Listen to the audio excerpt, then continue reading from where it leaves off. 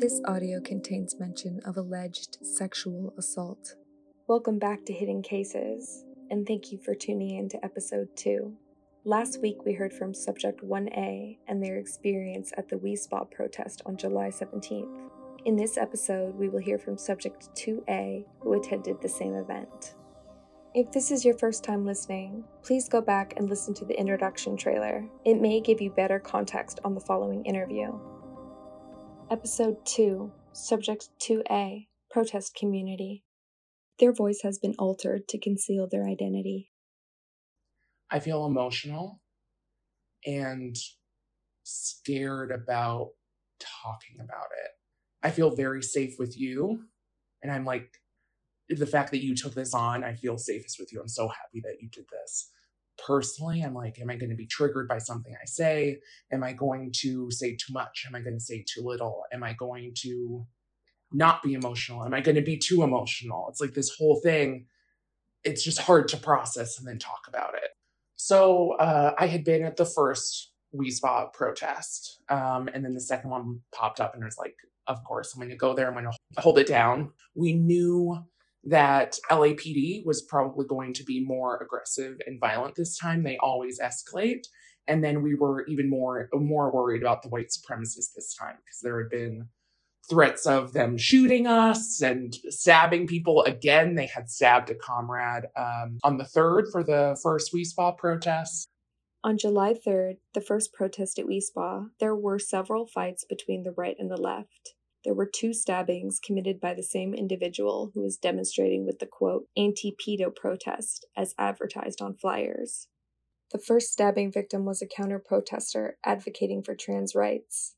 The second stabbing victim was a right-wing protester, allegedly hit by mistake while removing the assailant from a brawl. Filmmaker Rocky Romano compiled footage of the stabbing incident and squashed false reports that Antifa had committed the stabbing. Romano was also attacked that day. He was struck in the back of the head with a pipe from a right-wing extremist. That day, he had press written across his back, and thankfully was also wearing a helmet. Reports of a bat, mace, large rosary beads, a water bottle, a pipe, and a knife used by the right in altercations have been confirmed. It's ridiculous. It's so insane and violent that it turns into something that's ridiculous, because you can't believe that it's just happening right in front of your eyes in this city that is so, like, supposed to be progressive and accepting. It's the safe haven for, like, the weirdos, right? The people that aren't accepted at home. You come out to Los Angeles, you're free, right? Allegedly. Yep, it's the exact opposite. So I had gone there to the WeSpa protest to cover and film and photograph as I do, and I usually get, like, pretty close to the police lines. And sometimes I watch back on, like, my footage or, like, photos. I'm like, why? Why are you so close? Because it doesn't feel as dangerous when you're in the moment. It feels like your only option is to be up close and fighting for the thing that you're there to fight for, if that makes sense. And so I was shoved by one of the cops when I was filming. And then during that time, it's just like it was one after another. So a journalist and comrades were beaten. Then, like, a minute later, I was shoved. And then a minute later from that, another comrade was shot. I can't remember, was she confirmed shot in the face or shot in the chest? It was point blank, first major projectile shooting. And so then that happened, and it never calmed down from that moment. And then they ended up pushing us down the street, shooting projectiles, just like LAPD was just shooting people as they were running. Like, there's no way, they can't even aim when they're standing still, let alone aim correctly. And not even correct, like, you can't even aim correct. Like, they're supposed to be aimed at the ground, and nobody there even did anything to get shot. Like, they shouldn't have the projectiles in the first place. Anyway, and then they pushed us. They kept trying to kettle us, and we just kept, like, outsmarting them. And we were also dispersing. And then they finally kettled us when we were on the sidewalk. I think it was about noon that I think it was about an hour from when the anti-trans protesters arrived to when we were kettled. I think it was about an hour. And then they basically brought us off of the sidewalk. We were like, there was me and then a few other comrades who were filming that were in the street. Everybody else was on the sidewalk. And then basically, and I have footage of it, they go push him off the sidewalk, get him into the street, get him into the street. And then they pushed us into the street and then arrested us for being in the street, for not dispersing. Alfonso Lopez, who is the captain of the Rampart Division, gave them the order to push us off of the sidewalk. It felt very tunnel-like. I keep accidentally calling it the tunnel. I'll just be casually talking about it and I'll be like, oh, the tunnel. I'm like, oh no, different thing. But it felt like something where they were pushing one line of cops, was telling us to disperse and pushing us into another line of cops that was behind us, then telling us that we're not dispersing and that we're in the street even though we're on the sidewalk. And then they started arresting people.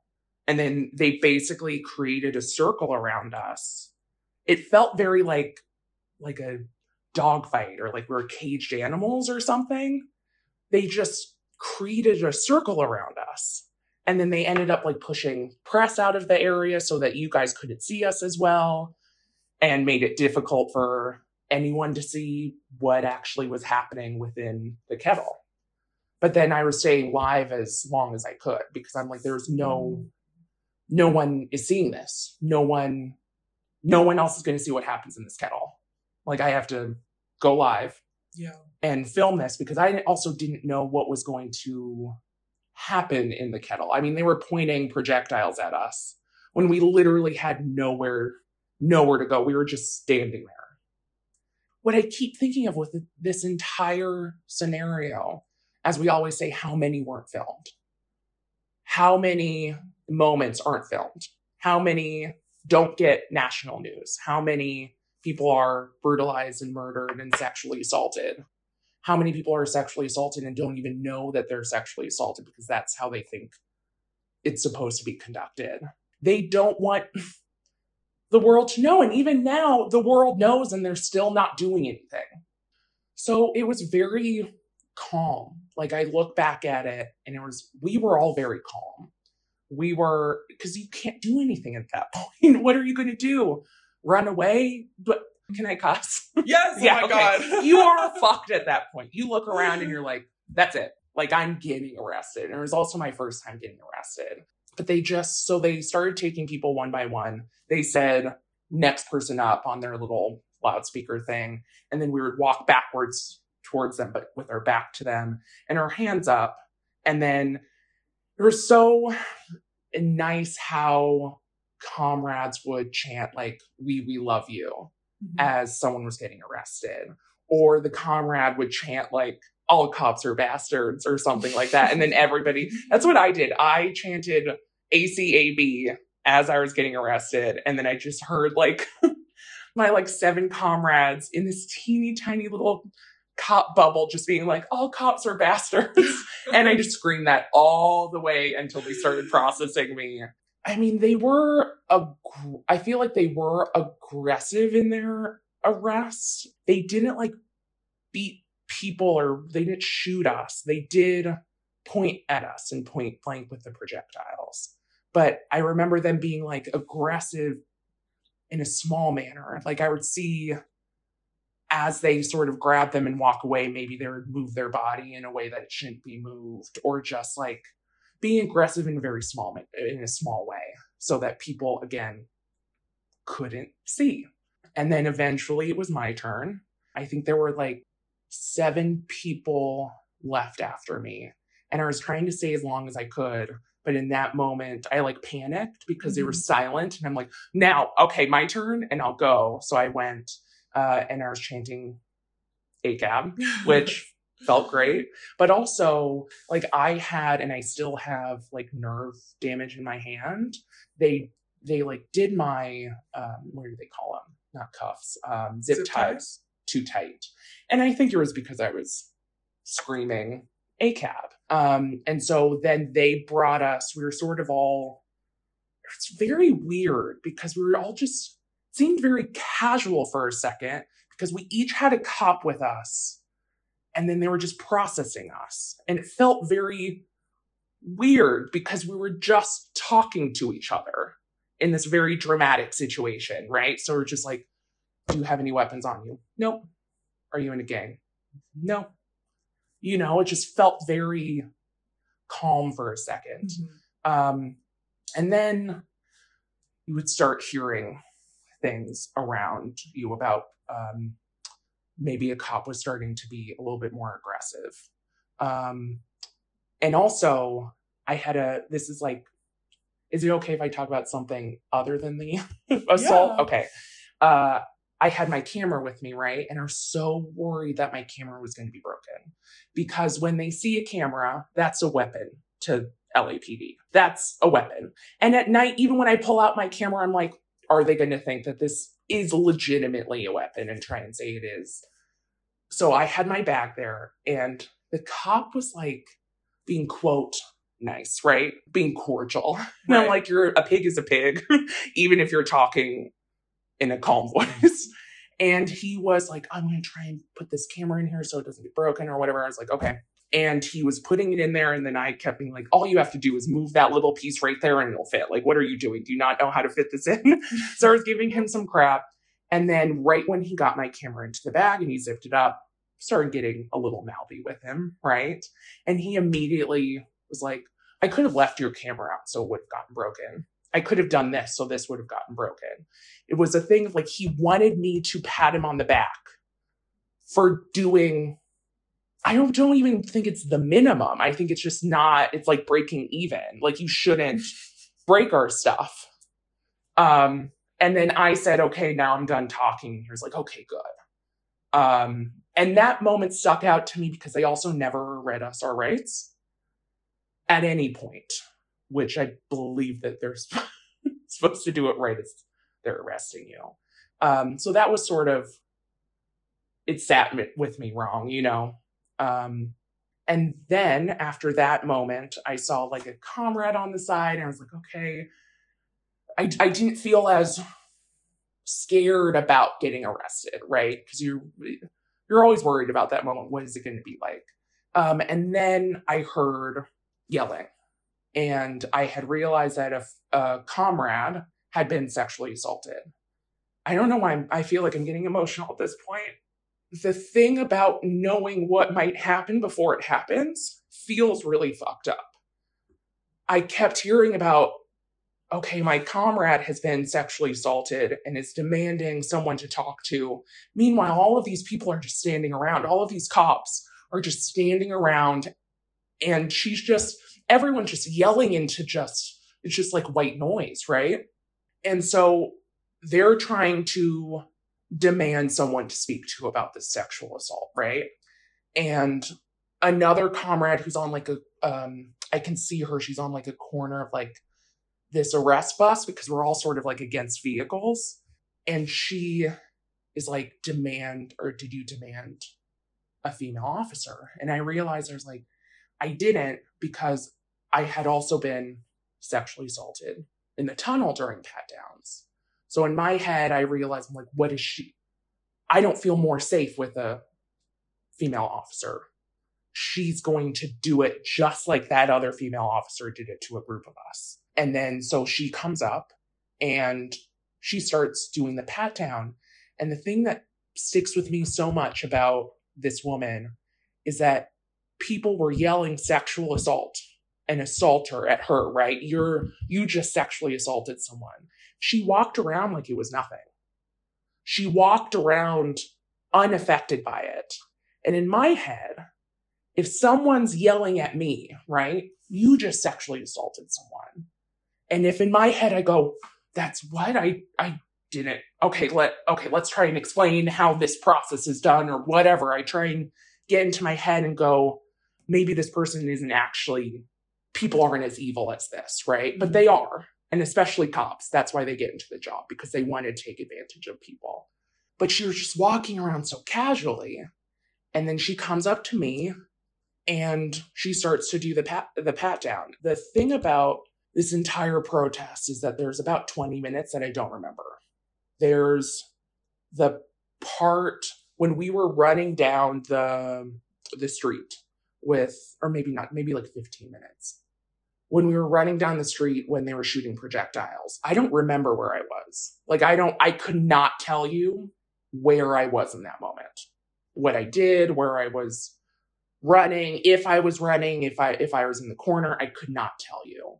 And then with this, I can, with the top half of the pat down, I can only remember what I did with my face and what I did with my body. And then I remember the bottom half. But it's like I disassociated from myself. So when she did the top half, I remember my face was like, you know, when you're getting like a tattoo where you get like a twinge of pain or something, and then your face sort of like scrunches and moves, just like that. And then my body just sort of like having to brace down with my body. And that's not how you're supposed to have it's a pat down. You shouldn't be jerking around. You shouldn't be having to plant your body so it doesn't move because the person who's patting down is using too much aggression. And then it got to the bottom half of the pat down and my legs were spread and she was like, spread your legs. And I'm like, okay, now it's excessive. I'm spreading my legs even more, which felt weird. And it felt like she used the palm of her hand, which they're supposed to use the back of their hand. And it was just, feels weird because I don't want to be graphic, but I feel like I need to say it, right? It felt like a swipe down the middle, right? It felt like it wasn't a pat. It wasn't down the sides of the legs. It wasn't anywhere where I would legitimately be storing and hiding something. Do you know, like it's not I don't have anything strapped to my leg. I don't have anything like hidden anywhere, right? And she just takes her hand and she just glides down the center of my vagina. And I knew right after that, I was like, that didn't feel right. And then in my head, I keep going, and I still have trouble with this. I go, I didn't see the hand. I didn't see if it was. Maybe I wasn't. I didn't see it. I didn't see it face up. But it felt wrong, and it felt invasive. And then she basically, like, I don't remember what happened after that moment. Like, she just walked away. We were brought over to be put into the van. And that's when the comrade who was sexually assaulted before me, I don't know what she was in the lineup, but that was the one that prompted me to go, okay, this woman's going around sexually assaulting comrades and protesters. I have to be prepared for what's going to happen. So she's continuing to demand someone to speak to. So I get on board with this, right? I'm like, where's this person's walking around sexually assaulting people? I'm not getting into this van without my comrade, and I'm not getting into this van without talking to someone, because I'm going to support my comrade right there. And they don't do anything. This woman continues to walk around, patting people down, and the cops basically go, we'll get to it later. We'll get you someone later. Get in the van, we'll talk to someone later. Calm. The cops were calm about it. And it's so uncomfortable to literally see a crowd full of people saying no to sexual assault, when at that point, I think we had thought that like 4 people had been sexually assaulted. We didn't really know yet. But how do you hear sexual assault and don't change your demeanor in any way? Whether you lash out and get angry and yell no, or yell, how can I address this situation that you just are talking about? There was no change in demeanor. Nothing at all. And then we got into the van, because at that point they weren't going to do anything. And then we basically just, like, I remember with my comrade sitting next to me just being like, okay, this is what they did to me. And then she sort of discussed what they did to her. And then we sort of just were like, okay, this happened. We as women grow up being told people aren't going to believe you. People aren't going to trust you. People aren't going to see you in this moment. And then you're surrounded by people that hear sexual assault and they don't do anything. It is heartbreaking and eye-opening, because I personally am someone that, like, I hate a lot of people, and I think a lot of people are bad and evil, but my head can't wrap around how evil people can be.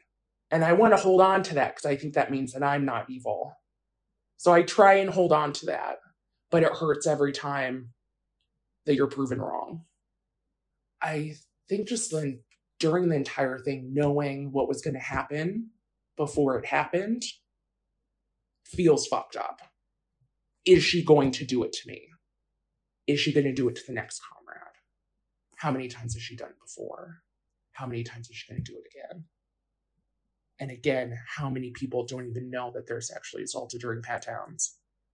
I just know when you feel a part of a hand between the lips is not the correct term, but that's what it is. Like, when you feel it in between, that's the moment that you go, I felt it in between the lips. Like, I felt it somewhat separate and in between. That's inside. Lips. But I have a theory about why they're doing this. I think it's an act of transphobia, because I think that it's like their way of going, like, what genitals? That's what I think it is. I mean, of course, there's the power and the control and just everything that goes along with it, right? But it feels like that's an undertone, that it's an act of transphobia, and it's an act of, like, trying to be like, let's see what genitals this person has. I just wonder how many people. Is this a bigger issue than we think it is? Or is it being swept under the rug, just as most sexual assaults are? Right? Is it just a part of it?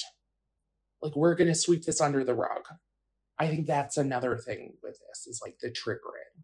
This, and I don't know how the comrades that experience this as well feel, but it triggers your entire life of situations. It triggers everything, because you go, like, when I put out that close friends post, I originally was like, why aren't people talking about this? I made a post on my Instagram. I said, basically, why aren't people talking about this? Why aren't people being more vocal? Why aren't people going after LAPD? And it's just like, people, when nobody screams loudly about it for you, you look at yourself and you go, they must not believe me. They must not, or they must think that we deserved it or something. It's like when I made a post about, like, getting arrested and getting sexually assaulted, and then you see all these people that that you used to have dinner with and hang out with and go dancing with or whatever, and they just swipe past it. And you go, it must not be as bad if people aren't caring. Because if it was as bad as it felt and as bad as it is on paper, people would care more. And they don't. Sorry, I'm like spiraling what I'm talking about. I've sort of isolated myself which I know is not taking care of myself. Like, I've had people send me messages and be supportive, but when you're on the fifth message of them sending you something, like, if you need anything or if you're okay or whatever, and then you reply back going, I'm okay, but I'm feeling down, or like, I'm physically okay, but like, I need someone to talk to or whatever. And all they do is like it and then never reply back. You stop being able, like, you don't have the threshold anymore for, okay, is this person reaching out to me for me, or are they reaching out to show that they care? Are they reaching out for me, or are they reaching out for them? I've been dealing with, like, disappointment and, like, letting go of a lot of things that I've been trying to hold on to for the past 2 years of, like, holding on to people This is going to be dramatic. It's okay. So this, when it comes to like letting go, right, and disappointment, I think this is a common thing that people do, but do you ever go like, oh, I wonder what my funeral will look like? Will people show up to my funeral? What will people do? How will they remember me, right? But you're never going to see it. You're never going to see what people do. But when you get close to it, not necessarily like near death, right? Like personally, but when you get to a situation that's pretty fucking dramatic, right? Of being arrested, brutalized by a cop, and then sexually assaulted, it's pretty close to be like, who's going to come out of the woodwork? Who's going to show that they care? Who's this or that? And when nobody does, you have to let it go. And I've been holding on to too much for too long. And over the past 2 weeks, I've had to let go of stuff. I've had to let go of people. I'm getting rid of a bunch of my stuff. Like I'm letting go of everything that I was before the 17th. And I think that is the healthiest thing that I've done. The isolation, not responding, not eating or sleeping too much, that stuff's bad. The letting go hurts, but it is the healthiest thing that I'm doing right now. I think trauma processing, I don't know. This time it does feel different. It feels like a processing of like a lifetime's worth of trauma. Like processing the shit that we've dealt with on the ground since last June. And then all of the other shit that's been swept under the rug since like day one. It's just processing all of that. That's what it's been like. I just compare all of my trauma to how bad it could be. And then go, okay, it's not that bad. I'm still here. It's not that bad. But it is bad. It's what we've dealt with is fucked up. Well, I think that's been another hard part about this is like centering myself without centering myself. Do you know what I mean? I've tried very hard since day one not to center myself because I shouldn't. I'm a white woman. Shut the fuck up and stand in the back, you know? Or if you're going to speak loudly, be amplifying. But with this, I'm like, if any time to speak loudly, this is the time. So that I think is invalidating myself by going like, don't center yourself. Because I shouldn't center myself. But then in these moments I go, let your voice be heard in this moment. Shut up for the next 6 months, but let your voice be heard on this one. It's like my brain is just constantly fighting itself. I hope that this gives comrades like space to speak up. I hope people feel safer about speaking up. I feel like it sucks when you're doing it, like when you're being loud about it, when a lot of people aren't. But then hopefully that gets more people loud about it. Like with this whole thing, I wonder, I'm like, how many people think that we deserved it because we were just there? We chose to be there. There is you take on risk, right? When you're on the ground, you take on a certain amount of risk. If I get shot, I know what I'm taking on. Doesn't make it right, but I know what I'm taking on. And I think that people think that means that you're accepting it as a form of violence. Going like, yes, shoot me. Yes, brutalize me. Yes, sexually assault me. Because I know what I was in for, because I came here. When that's not the case. So what did you expect? And then with this community, maybe I'm spiraling too much. I'm going off. This community is anti-abuser, or says they're anti-abuser, says they're anti-predator, says they're anti all of these things. Then our biggest enemy, sounds so dramatic, but it's true. Our biggest enemy, LAPD, does that to people, to comrades, to people's friends, right? And there's nothing. LAPD, a comrade like made a post about it a few weeks ago, and it's like, why aren't we burning it down when LAPD does this? So if you're in the community and you're listening to this part, step up. Even if you're friends with an abuser, you're affiliated with it. Get rid of your abuser friends, get rid of your fucking walk away, and support people that need to be like, have their stories amplified. I don't know, I'm so sick of just watching this being a part of our culture, sexual assault. That's what it feels like. It's just a part of the culture now. I think the majority of people don't realize how they're not as progressive or supportive of sexual assault victims and like anti-sexual assault as they think they are. Even me at some points, I'm like, oh, maybe I need to like, if I know that this person's an abuser, I should be like going off on them and, you know, just wailing, right? Because in my head, that's what I want to do, right? And I understand people who are like, if they're triggered themselves and they can't speak up, I understand that. But the people who continuously support abusers or don't speak up about it, if you're not speaking up about it, you're supporting it. And that goes for LAPD. If someone's screaming about an abuser and you tell them, we'll get you someone later, we'll talk about it later, you're no better than those cops. So kill the cop and the abuser in your head. Thank you for tuning in to episode 2. Hidden Cases will be releasing new episodes every Friday. Subscribe on Spotify to never miss an episode.